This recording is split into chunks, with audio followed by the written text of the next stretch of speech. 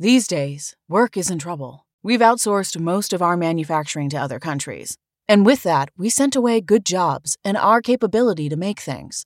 American Giant is a clothing company that's pushing back against this tide. They make all kinds of high-quality clothing and activewear, like sweatshirts, jeans, dresses, jackets, and so much more, right here in the USA. So when you buy American Giant, you create jobs in towns and cities across the country. And jobs bring pride, purpose. They stitch people together. If all that sounds good to you, visit American-Giant.com and get 20% off your first order when you use code STAPLE20 at checkout. That's 20% off your first order at American-Giant.com with promo code STAPLE20. This is the story of the one. As head of maintenance at a concert hall, he knows the show must always go on. That's why he works behind the scenes, ensuring every light is working, the HVAC is humming, and his facility shines. With Grainger's supplies and solutions for every challenge he faces, plus 24/7 customer support, his venue never misses a beat.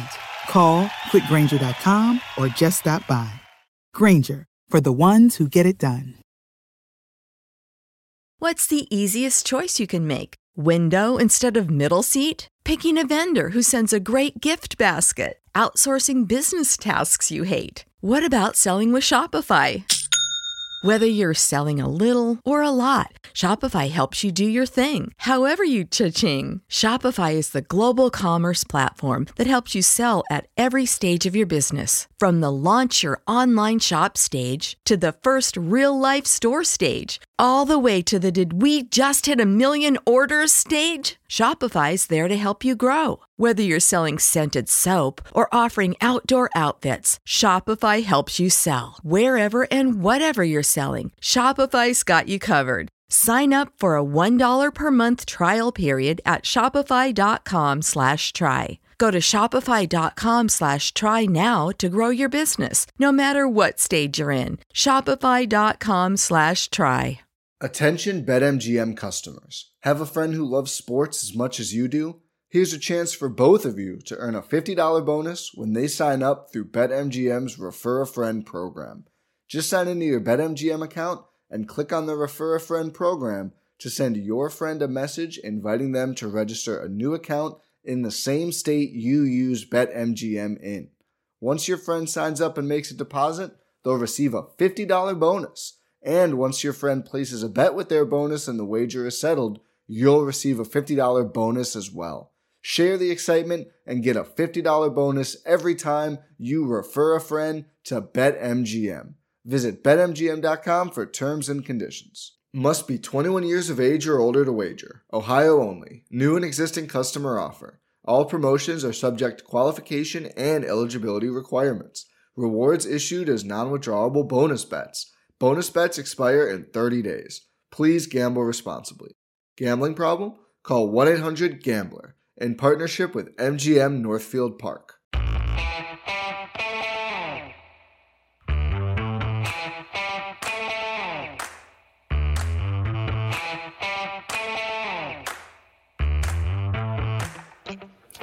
Hi, folks. Welcome to another episode of Film Study. This is Ken McCusick. I have a special guest for you today, and the Ravens, their tight hand heavy offense. No one better to come and talk to us about this than former Ravens tight end Daniel Wilcox. Daniel, how you doing? I'm great, Ken. Thanks for having me on. Pleasure is ours. I'm sure you're at Coach Wilcox on Twitter. Do you have a show you want to plug that's a current one you're working on? Absolutely. We got the Believe in the Ravens podcast, with Bo Smoko. He's a reporter there in Baltimore as well, and it's on the Believe Network. All right. Outstanding. Well, Daniel, was very excited to have you on for a lot of reasons, but the Ravens offense being what it is, I wanted to harken back to your career first, though. Coming into the league, you're probably understand the emotions as well as anyone we've ever had on this show about players who are just getting their first preseason action tonight, guys who might end up obviously on the practice squad. A lot of guys going to have their career ended in about 3 weeks. But tell us a little bit about your first 3 years in the league, where you really only got into 3 games in total during that time. Right. So my first year in the league, of course, I was an undrafted free agent to the New York Jets, and I chose the Jets myself. You know, a lot of people don't understand that after the draft happens, the teams choose you during the draft, but after the draft, now you get to choose the teams. You know, so I had about 15 teams calling me after the draft. The Ravens were one of the first ones. I was actually going to Baltimore first, and when they drafted Todd Heap, that means they had a Todd Heap, first-round pick. They had Shannon Sharp, Pro Bowler. Then they had Ben Coates, Hall of Famer, already on that team. And they would automatically put me at the 4th, maybe 5th or 6th spot, me coming in as an undrafted free agent. So I felt like the Jets was my best option. They had Anthony Beck, who was a first-round draft pick from the University of West Virginia, I think the year prior to me coming out. And they had James Dirth, who was the starting long snapper on the team. So he's the backup tight end. So I'm like, I could definitely be the long snapper out, right? You know, so that put me at the number 3 spot in New York with the Jets. Plus, they didn't have anything like me. I'm basically what you're drafting right now. You know, I was your Isaiah Likely's. I was your Mark Andrews. I was your Todd Heap type, receiver, receiving tight end, kind of hybrid, like H-back type that can get in the backfield, play a little bit of fullback as well. That's a great point. I want to get into that a little bit. The difference between a move tight end and an inline tight end. Can you kind of underline that for the fans?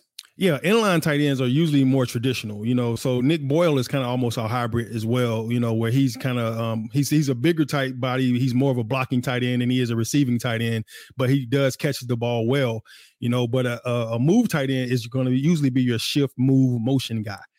So, and the importance of a move tight end, it keeps the defenses on their heels. And it also tips off the offense exactly what they're doing, whether or not they're in zone or man before every single play.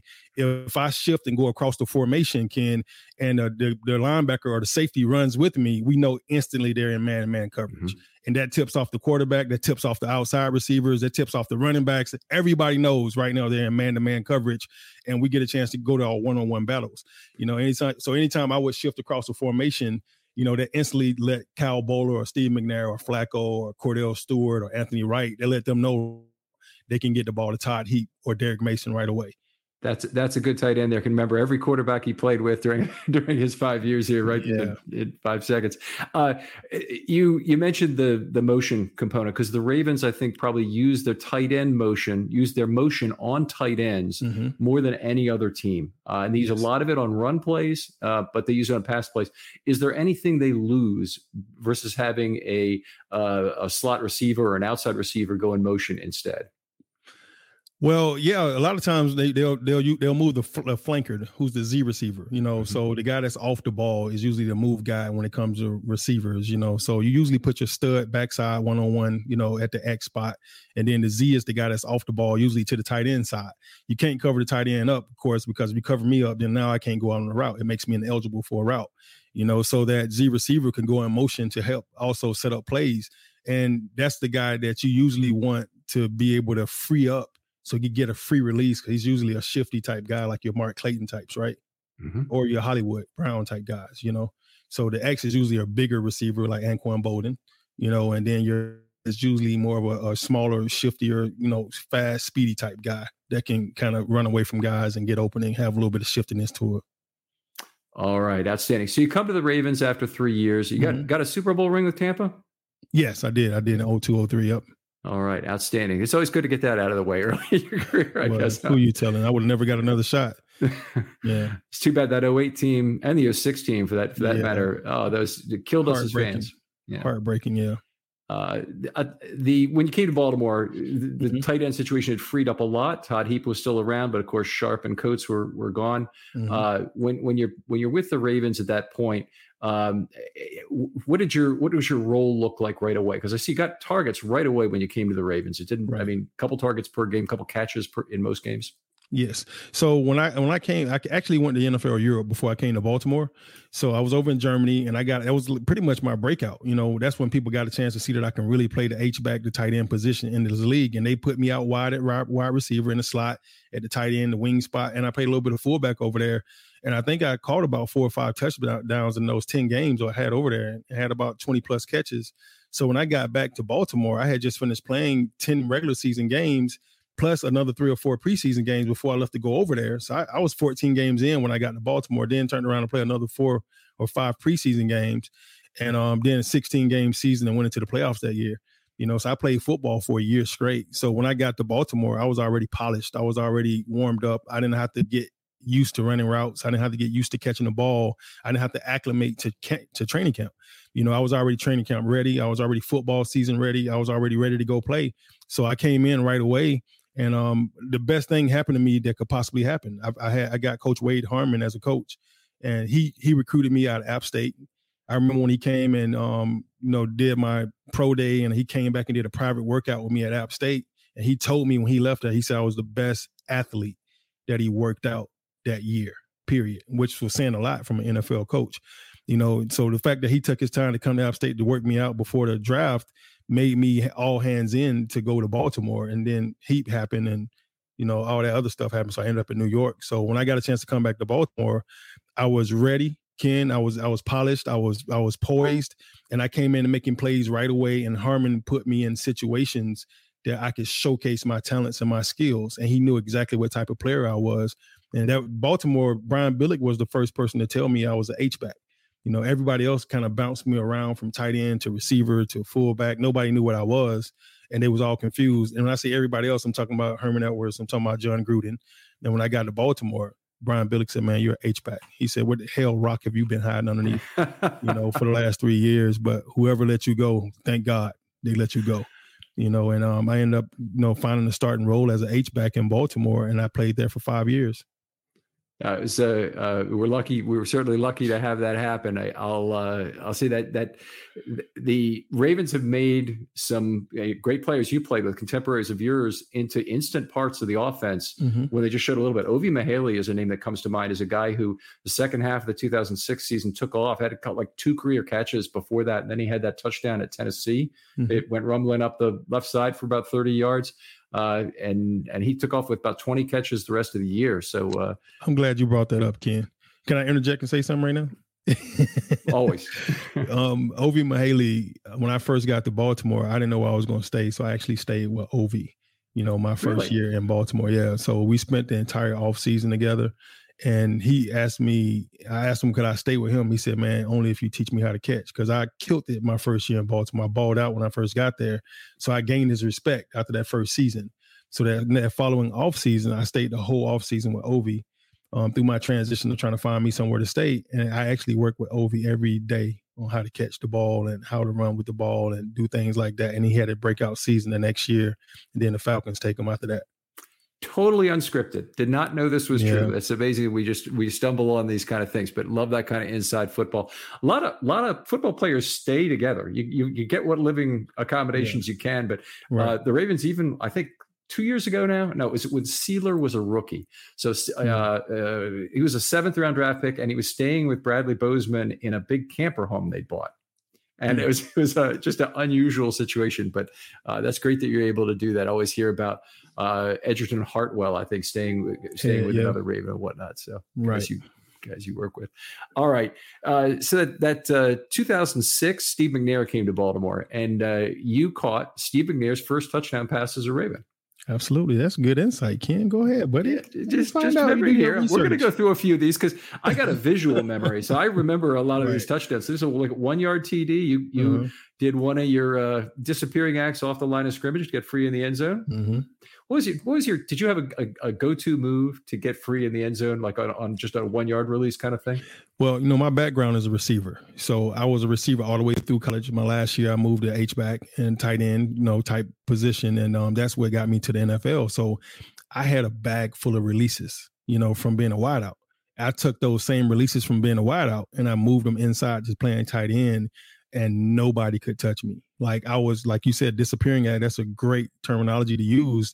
I would pull these disappearing acts, and by the time you realized that I was gone, and it was too late by that time, So if you put me one-on-one with anybody, nobody was going to stop me. My go-to move was like a double move at the line of scrimmage, and you would never think you would be able to do a double move on the line of scrimmage, but I actually could. I could give you a short jab step to the left or the right to start you off, a hard head fake to the other side away from that first jab step, and then I can dip my shoulder and slip and stay low enough to to slide right past you while you're going to the other direction. So I'll make the defense think I'm going one way because that first hezzy move is really a hezzy move. That first hezzy move actually freezes them. they jump hard on your second move. So if you're a good tight end, you always know they're going to sit on the first move, which is the hezzy, and they're going to take the second move. That's what they're taught.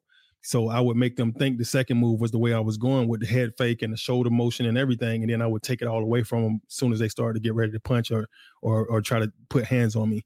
By the time they put hands up, I'm already slipped them and underneath them, I'm going to the other side already. Outstanding stuff. Did you always keep your feet as a tight end at the line of scrimmage? Because there's Jackie Smith, going back to him in the 70s and early 80s, was a guy who liked to kind of cut block, go to the ground, get up, and catch the ball off play action. Did you ever do that kind of move? I only did that move when I cut block and then get into the line, get into the route. When we did like a hidden play, like a bootleg trick play or something, you know. So I would cut the defensive end, or I would trip like I'm falling down or something, and then get up and take off when the whole flow of motion is going in the opposite direction of me, and then it'd be like kind of like a throwback play.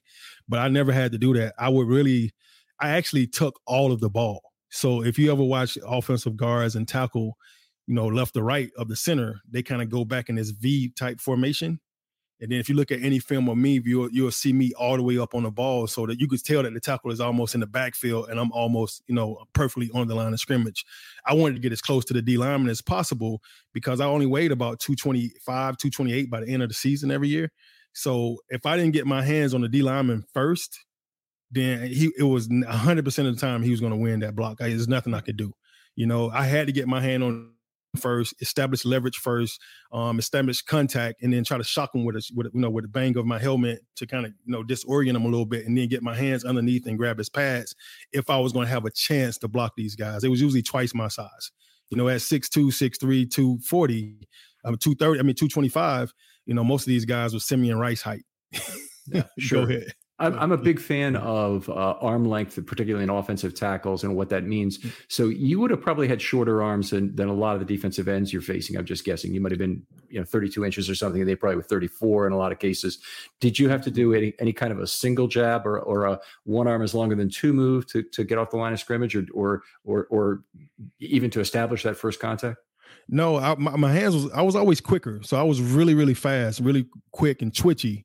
So I was able to get their hands off me immediately. If they tried to get them up to touch me, I could slap their hands off before they can get them on me good enough. So releasing was never an issue for me. That was probably my talent. That was my gift, probably, releasing, getting off the line. When it came to blocking, now I had to stab, lock out one really, really hard, and then grab with the inside arm and try to pull them to me so I could kind of turn their shoulder pads so I could position myself to get into a position between the running back or the quarterback and that defender. Otherwise, they would just toss me like a rag doll. Did offensive line coaches at that point, or your tight end coach, call that torquing the defender, or did they have a different word for it? That's what D'Alessandris calls it these days. I like it. It was a torque. They call it torque, like torquing him, not twerking him. If you say twerking, they're going to get that mixed up with, a girl dancing, shaking her butt a little bit, Ken. Nope, twerking is exactly what I said. That's correct. No, it's torquing. It's torquing. You want to torque them. It's the torque that you pull into it, push and pull action. Fair enough. I rather than go through the remainder of your career, I kind of want to talk about the current tight ends for the Ravens, okay, and kind of how they line up. So obviously a mix of talents with Boyle Likely, who's definitely an inline guy, meaning he's either on the line of scrimmage at the end leaning forward, or he's split.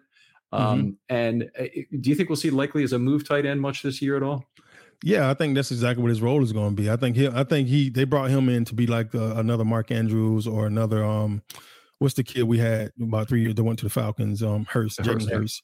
I think they brought him in to kind of be a receiving tight end. The guy that's going to be about that action. The inline guys are the ones that usually do more blocking and protecting and staying in sometimes on routes. They still get a treat here and there as well. But I think they brought Likely in to be an explosive guy. If you watched any film on him at Coastal Carolina, I used to be the director of recruiting and player personnel at Georgia State, and Coastal was in our region. So I had to see Likely, once or twice a year.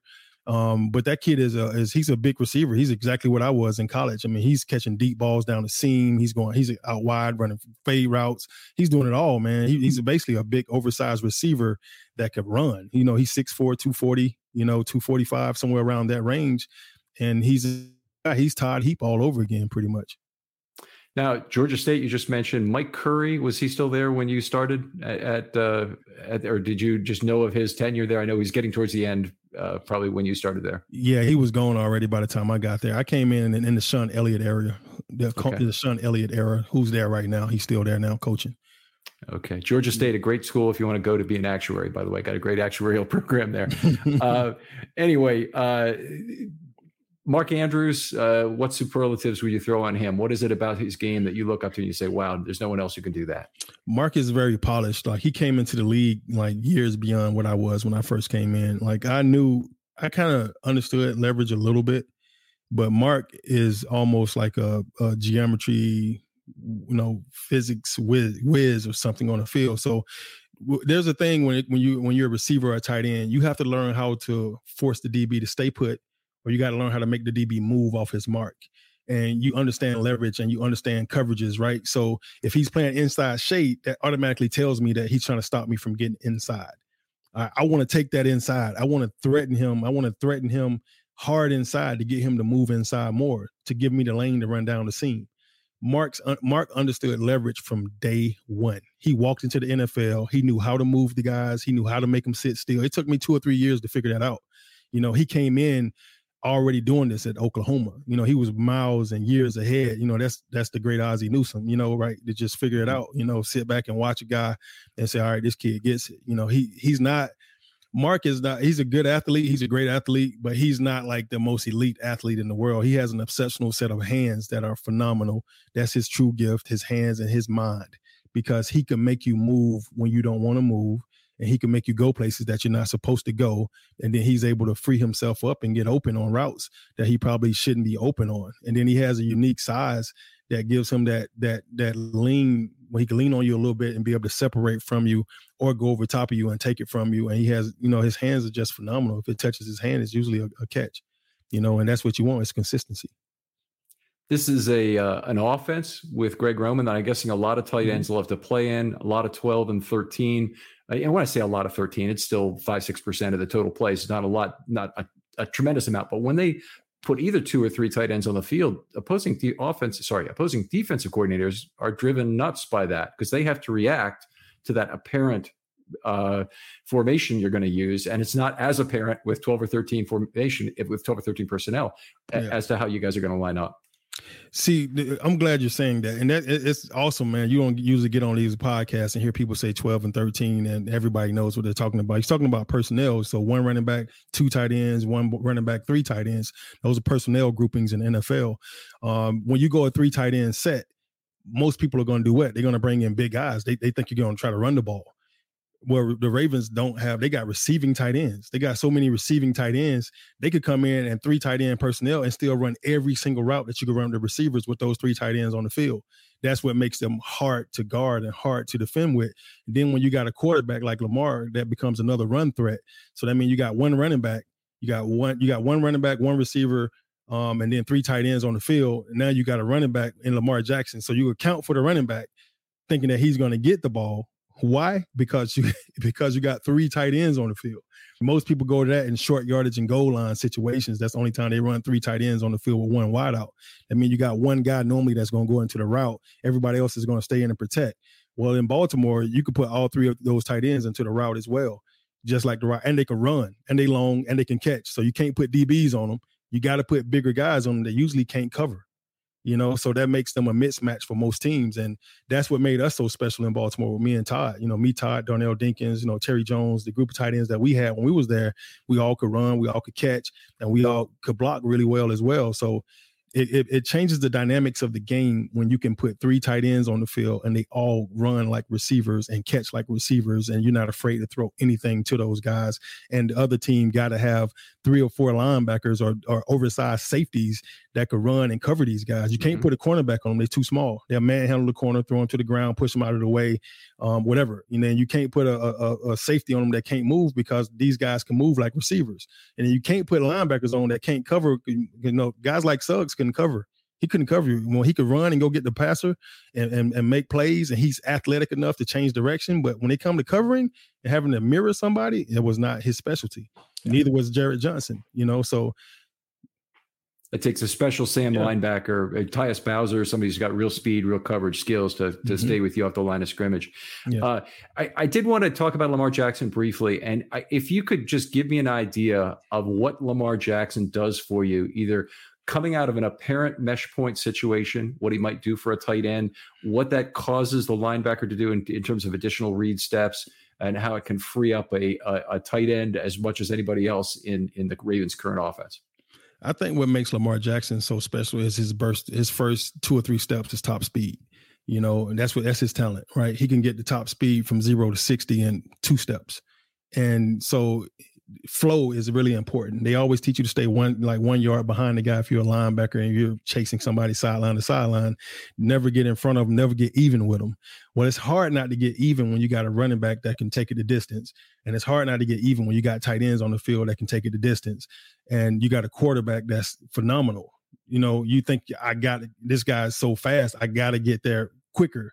So you overflow things. You tend to overrun things. So if we was to run like a stretch right play, and then the running back gets outside on the edge twice, now everybody's overflowing, So now you run that same stretch, looking play, and then you have Lamar pull it and go back the opposite direction. There's nobody there that's going to catch Lamar Jackson. He's going to be wide open. He could run 60, 70 yards, hit his head on the goalpost, and keep running into the tunnel before somebody catch him. So that's what makes him so dynamic. So you can't. It's a real threat that you have to stay at home. Now, guess what happens when you have to stay at home? That allows the running back, that speedy too, that can run, to get outside, because now everybody is waiting to make sure that Lamar don't come out the back door. So those things really affect the flow of a game, and it really affects the way a defense has to play. That you force the defense to stay at home, to do their real keys, to be loyal. I'm trying to look for a word here. Ken, help me out. I'm trying to get them to stay loyal, committed to what they're committed to their rules. That's it. They got to stay committed to their rules, and they break the rules all the freaking time on defense because they think they're so athletic that they can do it. But when you have somebody like Lamar at quarterback, you force them to stay at home. They cannot go. They can't cheat. They can't go out. They can't run too fast and flow too fast. They have to be patient. You've been watching, I think, the Ravens pretty closely, at least the last 3 years, where Lamar ran primarily out of pistol in 2019 and primarily out of sidecar the last 2 years, which just for other folks out there, when he runs out of sidecar, Lamar's really a run in the middle threat. When they run out of pistol, he's a run to one side threat. Which do you think is more effective for the receiving elements of the game in terms of having Lamar in sidecar or in pistol? I think whatever. So I think Lamar is just a threat altogether. So the receivers, I don't think it really matters. As long as Lamar gets the ball in his hand, and as long as he's effectively getting the ball outside, and he can see whatever allows him to see better for his lanes to get the balls to the receivers outside, that's all that really truly matters. I don't think the pistol matter or the side matter. At the end of the day, he's in the shotgun the same way, no matter what, and it's just really about me running my route as a receiver, not taking too long to get off the line of scrimmage, and giving him an opportunity to see me open, and so he could throw me open if I'm not, That's great, because I hear the language here, and I hear you, kind of putting yourself in this position, obviously, but wouldn't you have loved to play with Lamar Jackson? Heck yeah. I've never, the closest I've ever had to Lamar in my entire life as a receiving or a tight end was Steve McNair. And when Steve came in, like it changed the game for you. When you play with guys like Aaron Rodgers, your Lamar Jacksons, your Tom Brady's, your Peyton Mannings, your Drew Breeses, even your Michael Vicks, even your Roethlisbergers, guys that can extend those plays, that extra 2 seconds to give you a little opportunity to get open. Because sometimes you do get jammed at the line of scrimmage, but you still can figure out a way to maneuver and fix that route. And now you're open, but by the time you get open, the quarterback has came off of you and he's ran a different direction or whatever, and he's panicked or something and took a sack that he shouldn't have had to take, man. So when you play with guys like Lamar, even when you're wrong, they make you right. And you love playing with guys like that. That's a great finish there, Daniel. Such a pleasure to have you on. Please tell us again anything you'd like to plug right now in terms of other materials, and you're at Daniel Wilcox. At Coach Wilcox on Twitter. Yes. I'm at Daniel.Wilcox on IG, and I'm Coach Wilcox. But thanks, Ken, man. I appreciate you having me on. It was really awesome, bro. You don't get a chance to talk, football all the time on these things, on these podcasts, but you have such a unique audience and a great audience, man. You're able to talk real football terminology, and I think that takes you to another level, brother. Good luck. I really appreciate that, Daniel. Other folks out there, if you'd like to do a film study short, hit me up with a DM on Twitter. Always open. Love to hear from you. I'll get right back to you. Daniel, thanks again for coming on. Thanks for having me, Ken. Be safe. And we'll talk to you next time on Film Study.